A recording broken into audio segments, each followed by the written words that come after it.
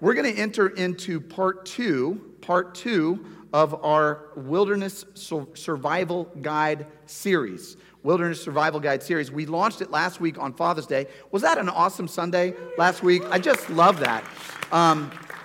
We extended an invitation. We said, hey, bring some guys, bring them. You guys brought 100 more people, over 100 more people than came last Father's Day. So, yeah, it was an awesome Sunday. It was just fantastic.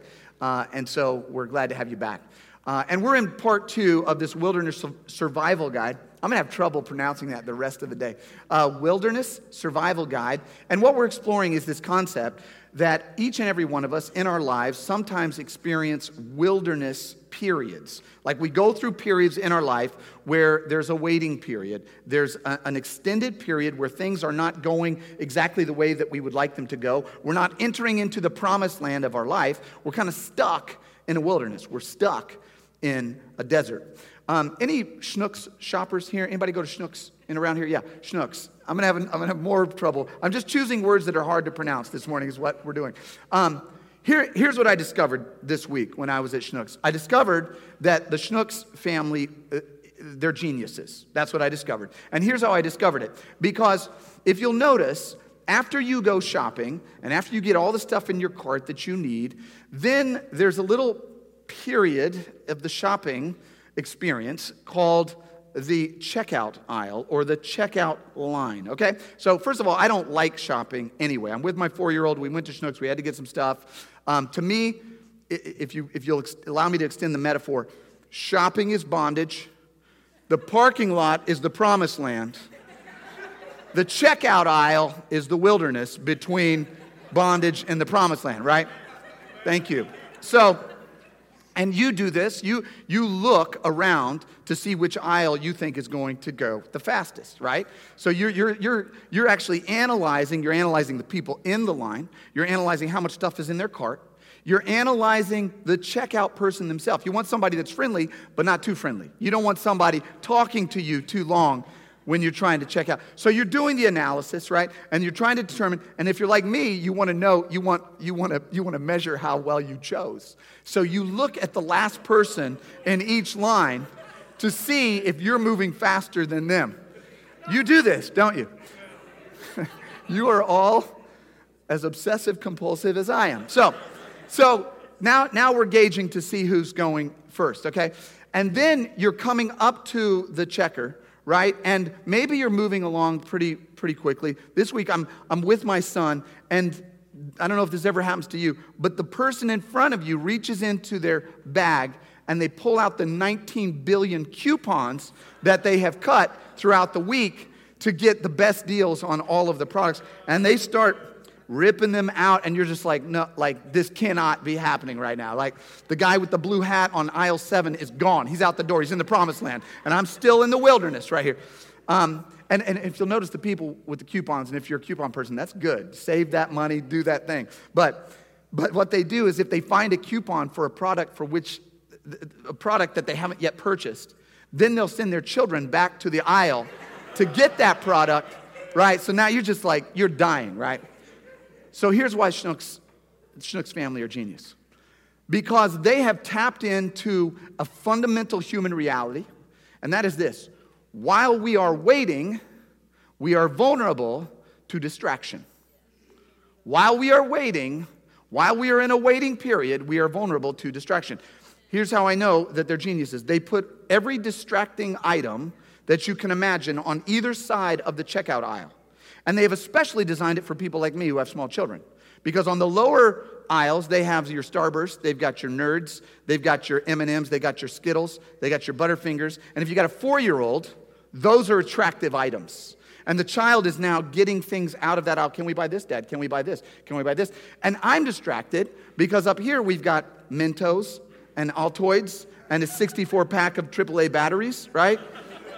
And the National Enquirer, which I would never read, except when you're standing in line, they're kind of like, oh, what is going on with the Kardashians these days? You know what I mean? Like, they understand that when you're in a waiting period, when you're in a desert, there's the likelihood of distraction.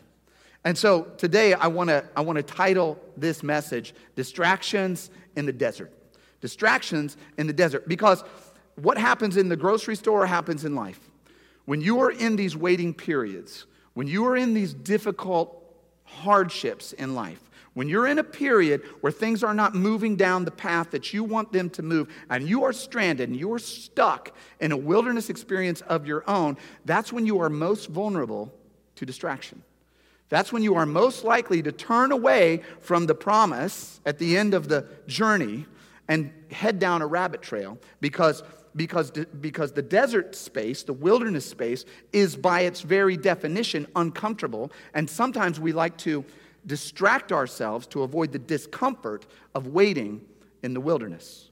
So some of you that are seeking out a relationship and you want to be in a healthy, loving, nurturing relationship, you're in a wilderness period because you're not experiencing that. You want love and you want affection and in that waiting period, you're vulnerable to distraction. You're vulnerable to turn down paths that are not going to actually lead you to the place that you want to go. They're going to lead you down a different path. When you're in a holding pattern in your career, on your job, and you're not quite sure if things are moving down the path that you want to move down, you're vulnerable to distraction. You start to look around at other things. You start to fill your mind and fill your life with things that are not necessarily going to lead you down the path, but you become vulnerable to distraction.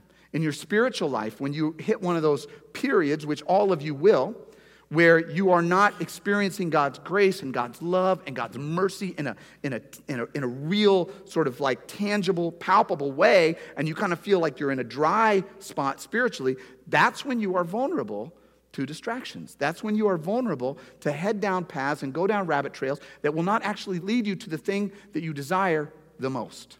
And so today in this sermon, Distractions in the Desert, I want to talk about, from just a pastoral standpoint, what are some of the key elements, what are some of the key factors that will determine whether we are going to follow the path towards the promised land or whether we are going to get diverted and go down a distracting sidetrack that will not lead us out of the promised land. And so the basic premise of this sermon is this. It's that the nature and the duration of your wilderness experience is going to be determined by the degree to which you avoid distractions. In other words, your focus affects your future. When you are in a wilderness period, are you going to be vulnerable to distractions? Because the distractions will not only affect the duration, how long you're going to stay in the wilderness experience, but they will also affect the nature of the experience itself. A wilderness experience does not have to be all bad. In fact, Jesus actually went out in the wilderness. Remember, he was led out by the Spirit into the wilderness. A wilderness can be a refining time in your life. It can be a period of time in your life that actually strengthens you and develops you so that when you come out of the experience, you are better than you were than when you entered.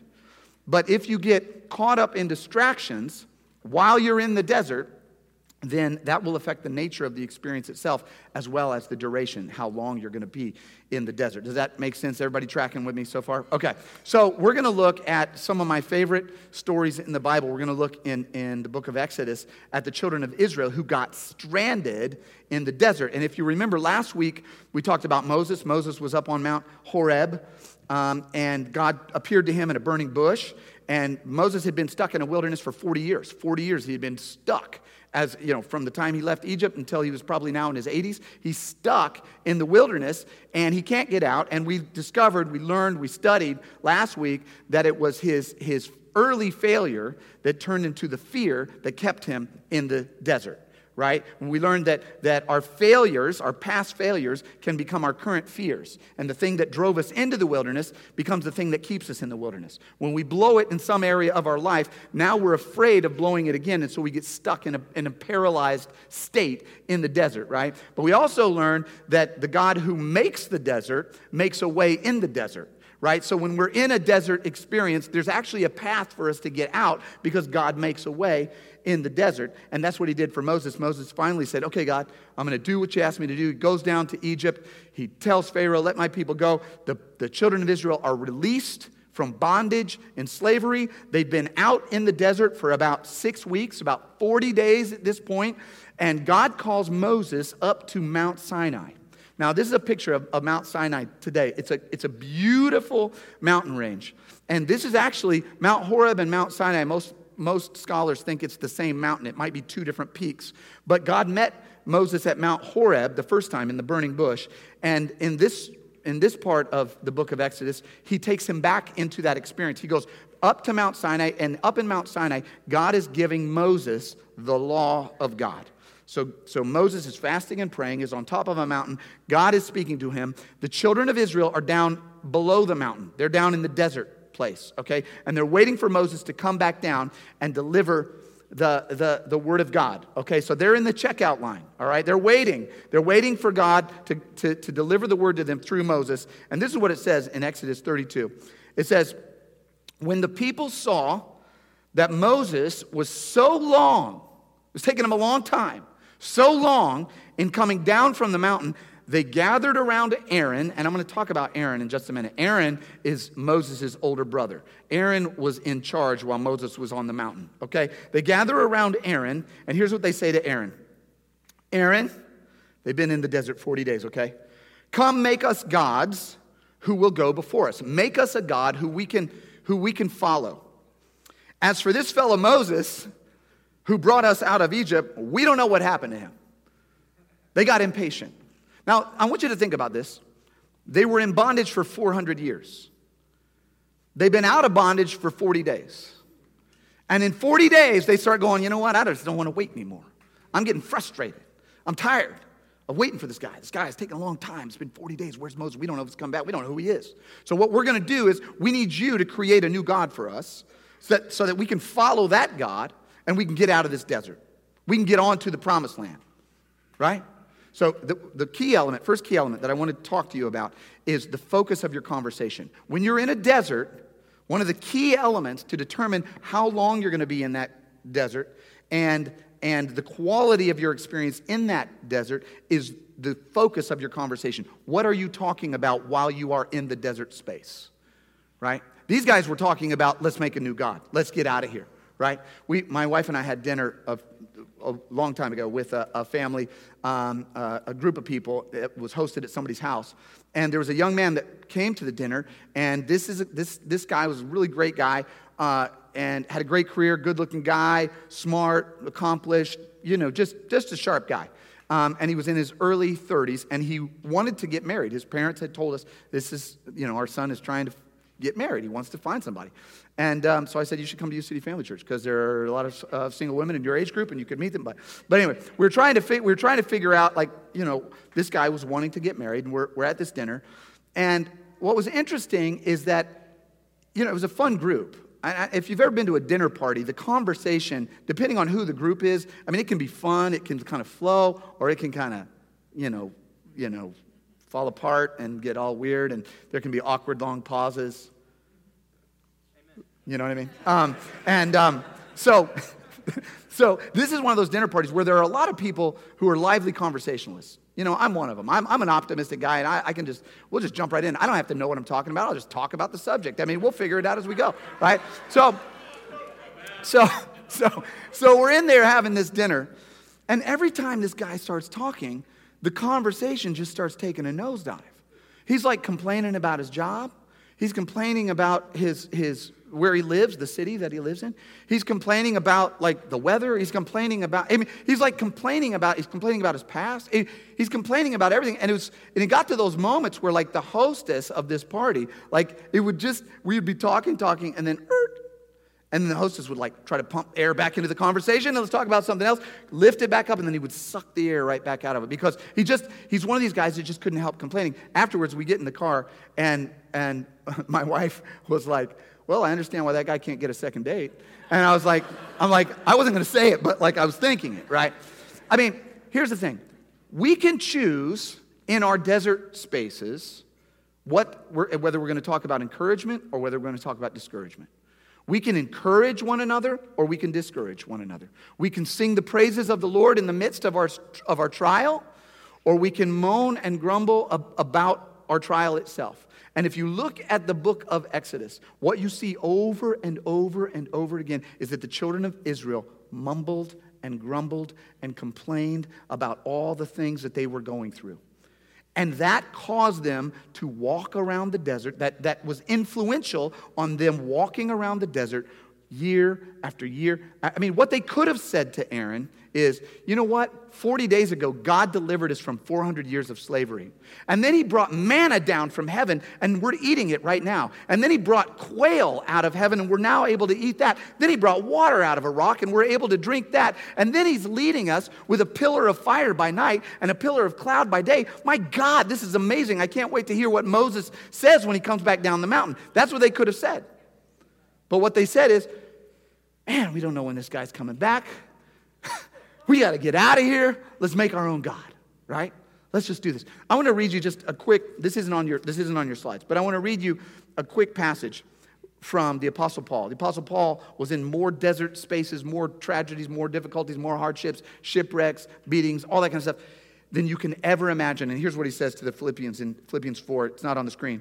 He says, brothers and sisters, whatever is true, whatever is noble, whatever is right, whatever is pure, whatever is lovely, whatever is admirable, if anything is excellent or praiseworthy, think about those things. Whatever you have learned or received or heard from me or seen in me, put it into practice, and the peace of God will be with you.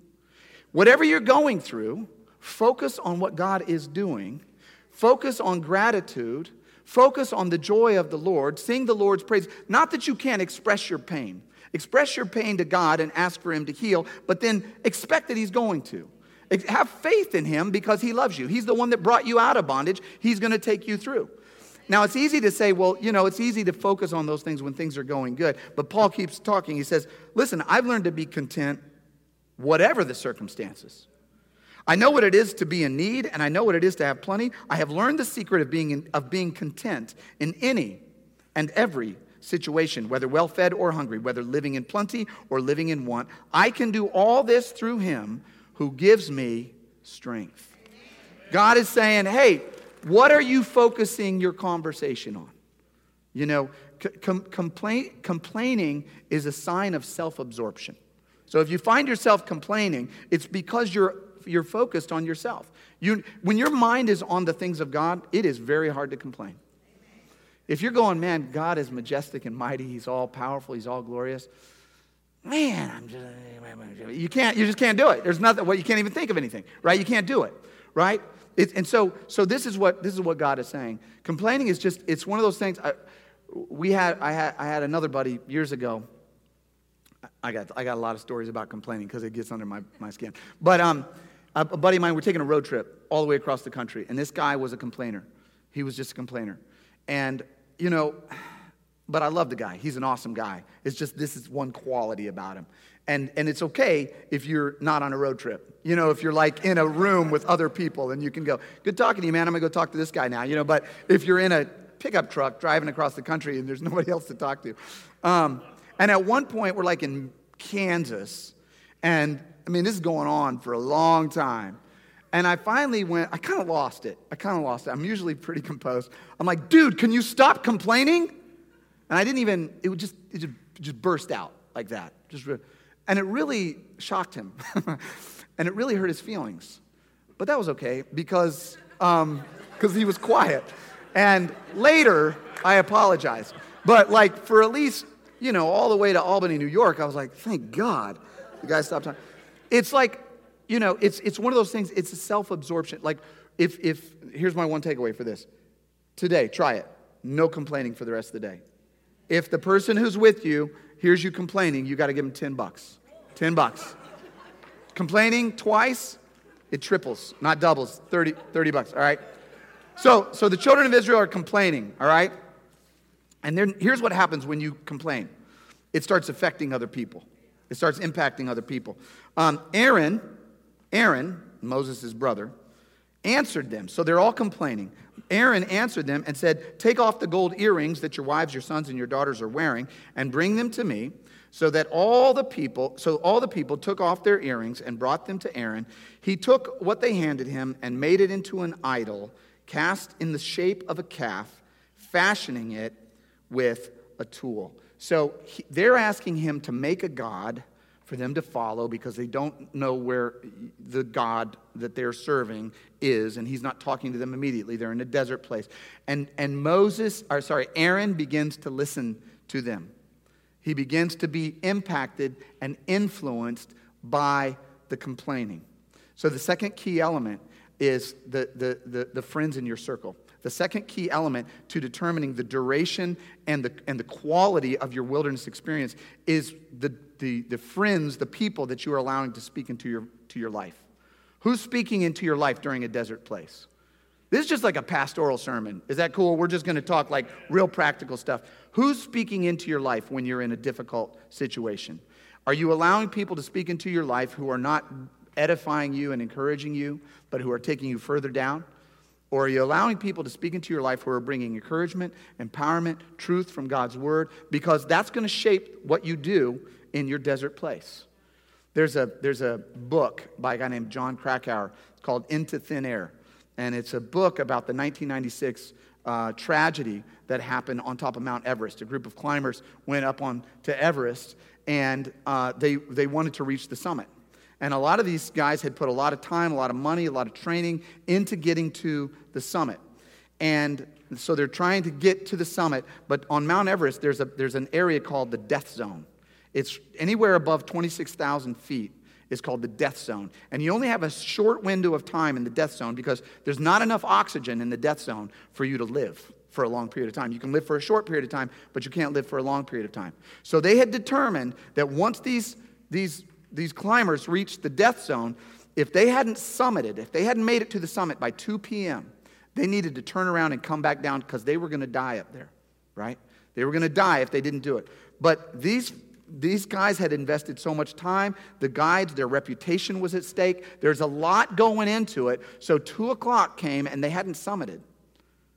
And they had to make a decision. Do we turn around and come back or do we keep going? Well, they wouldn't turn around. And the guides did not turn them around. They allowed them to keep going. And so 2 o'clock turned into 3 o'clock, turned into 4 o'clock. Some people summited, I want to say, as late as 4 or maybe even 5 o'clock. Well, they were in the death zone too long. On that trek, 5 people's lives were lost. And these were people that made it to the summit, but they didn't make it back down, right? Because they were listening to advice. They were listening to the input of people who were not giving them the right direction, the right guidance, the right leadership. Aaron is listening to the people who are complaining, and what he should have done as Moses' older brother is to say, hey guys, Moses is coming back down the mountain with the law of God, okay? God brought him up in the mountain. We heard God's voice. We saw the thunder. We saw the lightning, a whole experience, and we're going to wait until God comes back down. But he got influenced. He allowed too many people into his ear trying to take him down a wrong path, and he got influenced by it. And by the way, I didn't mention this last week. This is sort of a side line, but I still want to bring this out. The only reason Aaron was on this trip is because God couldn't get Moses to do this trip on his own. So last week, remember when I was telling you about Moses and God having this argument at Mount Horeb? And God kept saying, Moses, I've chosen you to free my people. And Moses kept going, well, I can't do it. And God keeps going, yeah, I'm not asking you to do it. I'm doing it through you.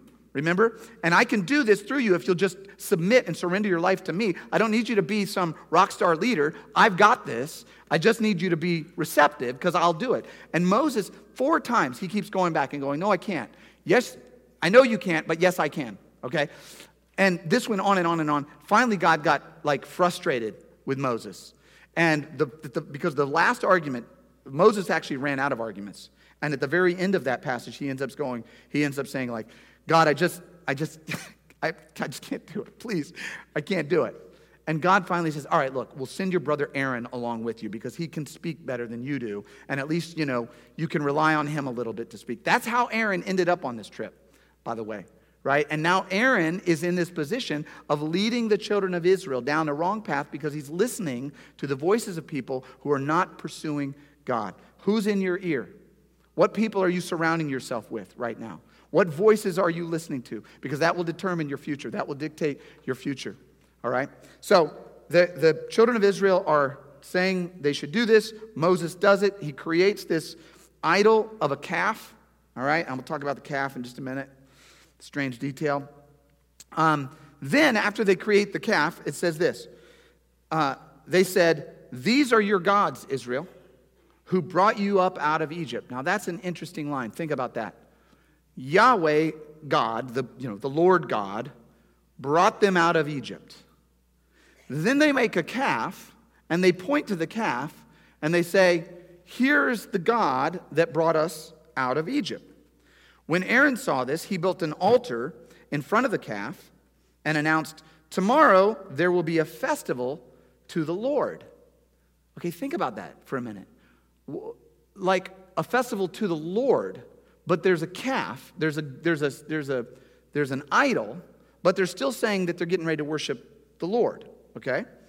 So the next day, the people rose early and sacrificed burnt offerings and presented fellowship offerings. And then afterwards, they sat down to eat and drink, and then they got up to indulge in revelry. Here's the third key component in determining the nature and the duration of your time. It's the object of your worship.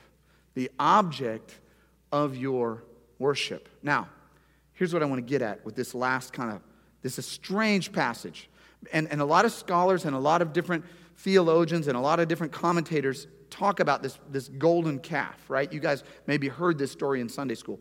What's the deal with the golden calf, right? Because some commentators said, well, there were these Egyptian gods that were represented by like a bull. There are actually two different Egyptian gods. So maybe they were emulating those gods. But that's not what the passage says. The passage keeps saying, we're worshiping the Lord through the worship of this idol, right? What I believe actually is happening is that the Israelites it's not that they're trying to worship a different God. They're just minimizing the God that they have. They're like making a miniature version of the God they already worship and calling that miniature version the real thing. This is a counterfeit. This is a counterfeit God. It's not like a totally different God. It's just a phony version of the real God. And as I was wondering about this, I thought, how does this relate to us? Like the temptation to worship a golden calf has never arisen in my mind. Like it's just never one of those things where it's like, should I worship the Lord or should I worship a golden calf? It's just never come up for me, right? And so I'm like, how does the golden calf even relate? Like, what is that dynamic? And what I figured out is we do this all the time. We worship things or adore things or pursue things that are a phony version of the real thing, right? So if we're waiting on love, then we'll turn to lust. If we're waiting on purpose, we might settle for power. If we're waiting on meaning, we might settle for money. If we're waiting on integrity, we might settle for instant gratification. You see, we do it all the time. It's not in the form of a calf, but all the time, instead of worshiping the true God, we minimize what the true God is, and we start to worship that. We fake ourselves into believing that we're actually worshiping the real thing. That's what they said. They said, we're worshiping the Lord through the calf. There was an Italian painter, Beltracchi was his name. And Beltracchi was a guy who was actually a really good artist. And he tried to make these really, beautiful paintings, but nobody bought them. Like, nobody would buy these paintings. This guy couldn't make a living. It was really hard. Just wasn't working out, right? And so Beltracchi started making replicas of famous painters. Started making replicas. And people started going, oh, that's really nice. Like, that's a replica of a Picasso. That's really nice. Well, then Beltracchi took it another step, and he started making paintings that he imagined the famous artist might make if they were around, but this hadn't been discovered. So then he starts, and you can see where this is going, right? So he starts making paintings, and pretty soon he starts claiming that the famous artist made the painting. This guy became basically the biggest art forger on the planet. He made hundreds of millions of dollars in art for it. His paintings have sold at Christie's and Sotheby's and every imaginable, everybody bought it, right? Because what can happen in our lives is sometimes when we're waiting for the real thing, we settle for the imitation. When we're waiting for God's invitation, we settle for the imitation.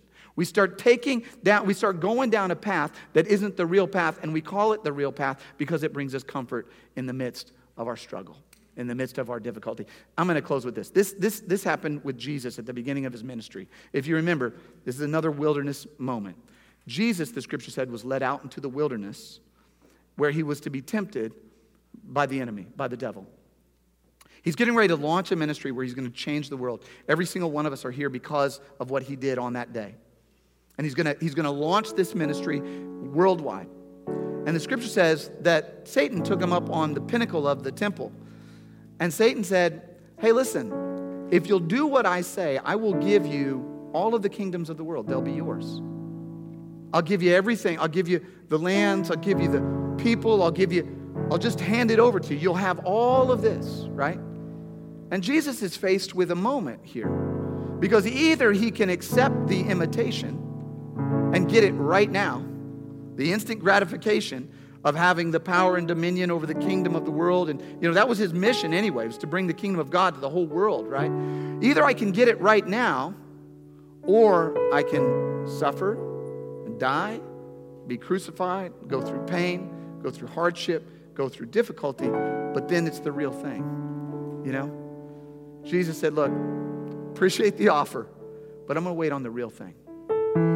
Today, I wonder for you, where are you tempted to be distracted from the promise that God has for you? Like, what area of your life right now do you know that God has a promise for you, but you're accepting the imitation version of it? Because it turns out, and this is reality, it turns out that the promise is so far greater than the imitation. The promised land is so much greater than a golden calf that's going to lead you around the desert a million times. But you got to wait on the promise. You got to go through the wilderness to get to the promise. God has a promise for your life that is so much more beautiful than all of the distractions around you.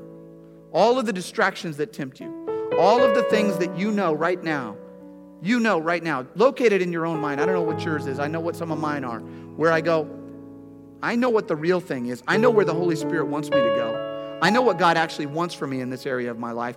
But I'm tempted to turn to the side and accept the distraction. And if I'm really going to deceive myself, I'll call the distraction the real thing. That'll bring me comfort to think that, hey, I'm actually worshiping God. No, I'm not. I'm worshiping the distraction. Where is that thing for your life? Because when we as a people determine together, collectively, we're going after the real thing. We're going after God's vision for the world.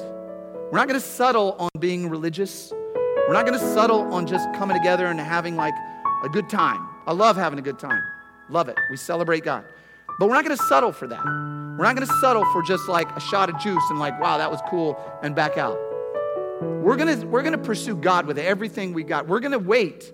We're going to go to the top of the mountain, and we're going to wait for God to reveal himself to us. And when he takes us into desert places, wilderness places, we're going to allow him to use those places to shape us, mold us, guide us, direct us, and lead us towards the promise that he has for us. When Moses came back down the mountain 40 days later, he sees the golden calf. Scripture says Moses crushes the golden calf into dust and then burns it, sets it on fire, and then grinds it some more and throws it into the river. Because what Moses is doing is saying, guys, get the distractions out of your life. God's got a promise for us, and we're going towards the promise. Today I'm inviting you, let's go for the promise. Let's crush the distractions, and let's pursue God's promise. Let's pray. God, I just come before you right now. God, your word is like, it hits each and every one of us right where we are. And every single one of us know precisely what is going on in this story, and we know precisely what is going on in our lives in this area of pursuing your promise or getting distracted in our desert. And I pray, God, that every single person in this congregation would make a choice today, like the children of Israel had to make a choice. Are we going to pursue the distraction, or are we going to pursue the promise? Are we going to eradicate those things from our life that take us around and around and around the desert, that are imitation versions of the real thing? Or are we going to go after you and pursue the the glory and the power and the joy of the promise that you have for us. God, I pray that by the power of your Holy Spirit, you would give us strength to avoid the distractions and to pursue your promise. I pray this for every single person in this auditorium today. In Jesus' name we pray. Amen. Amen.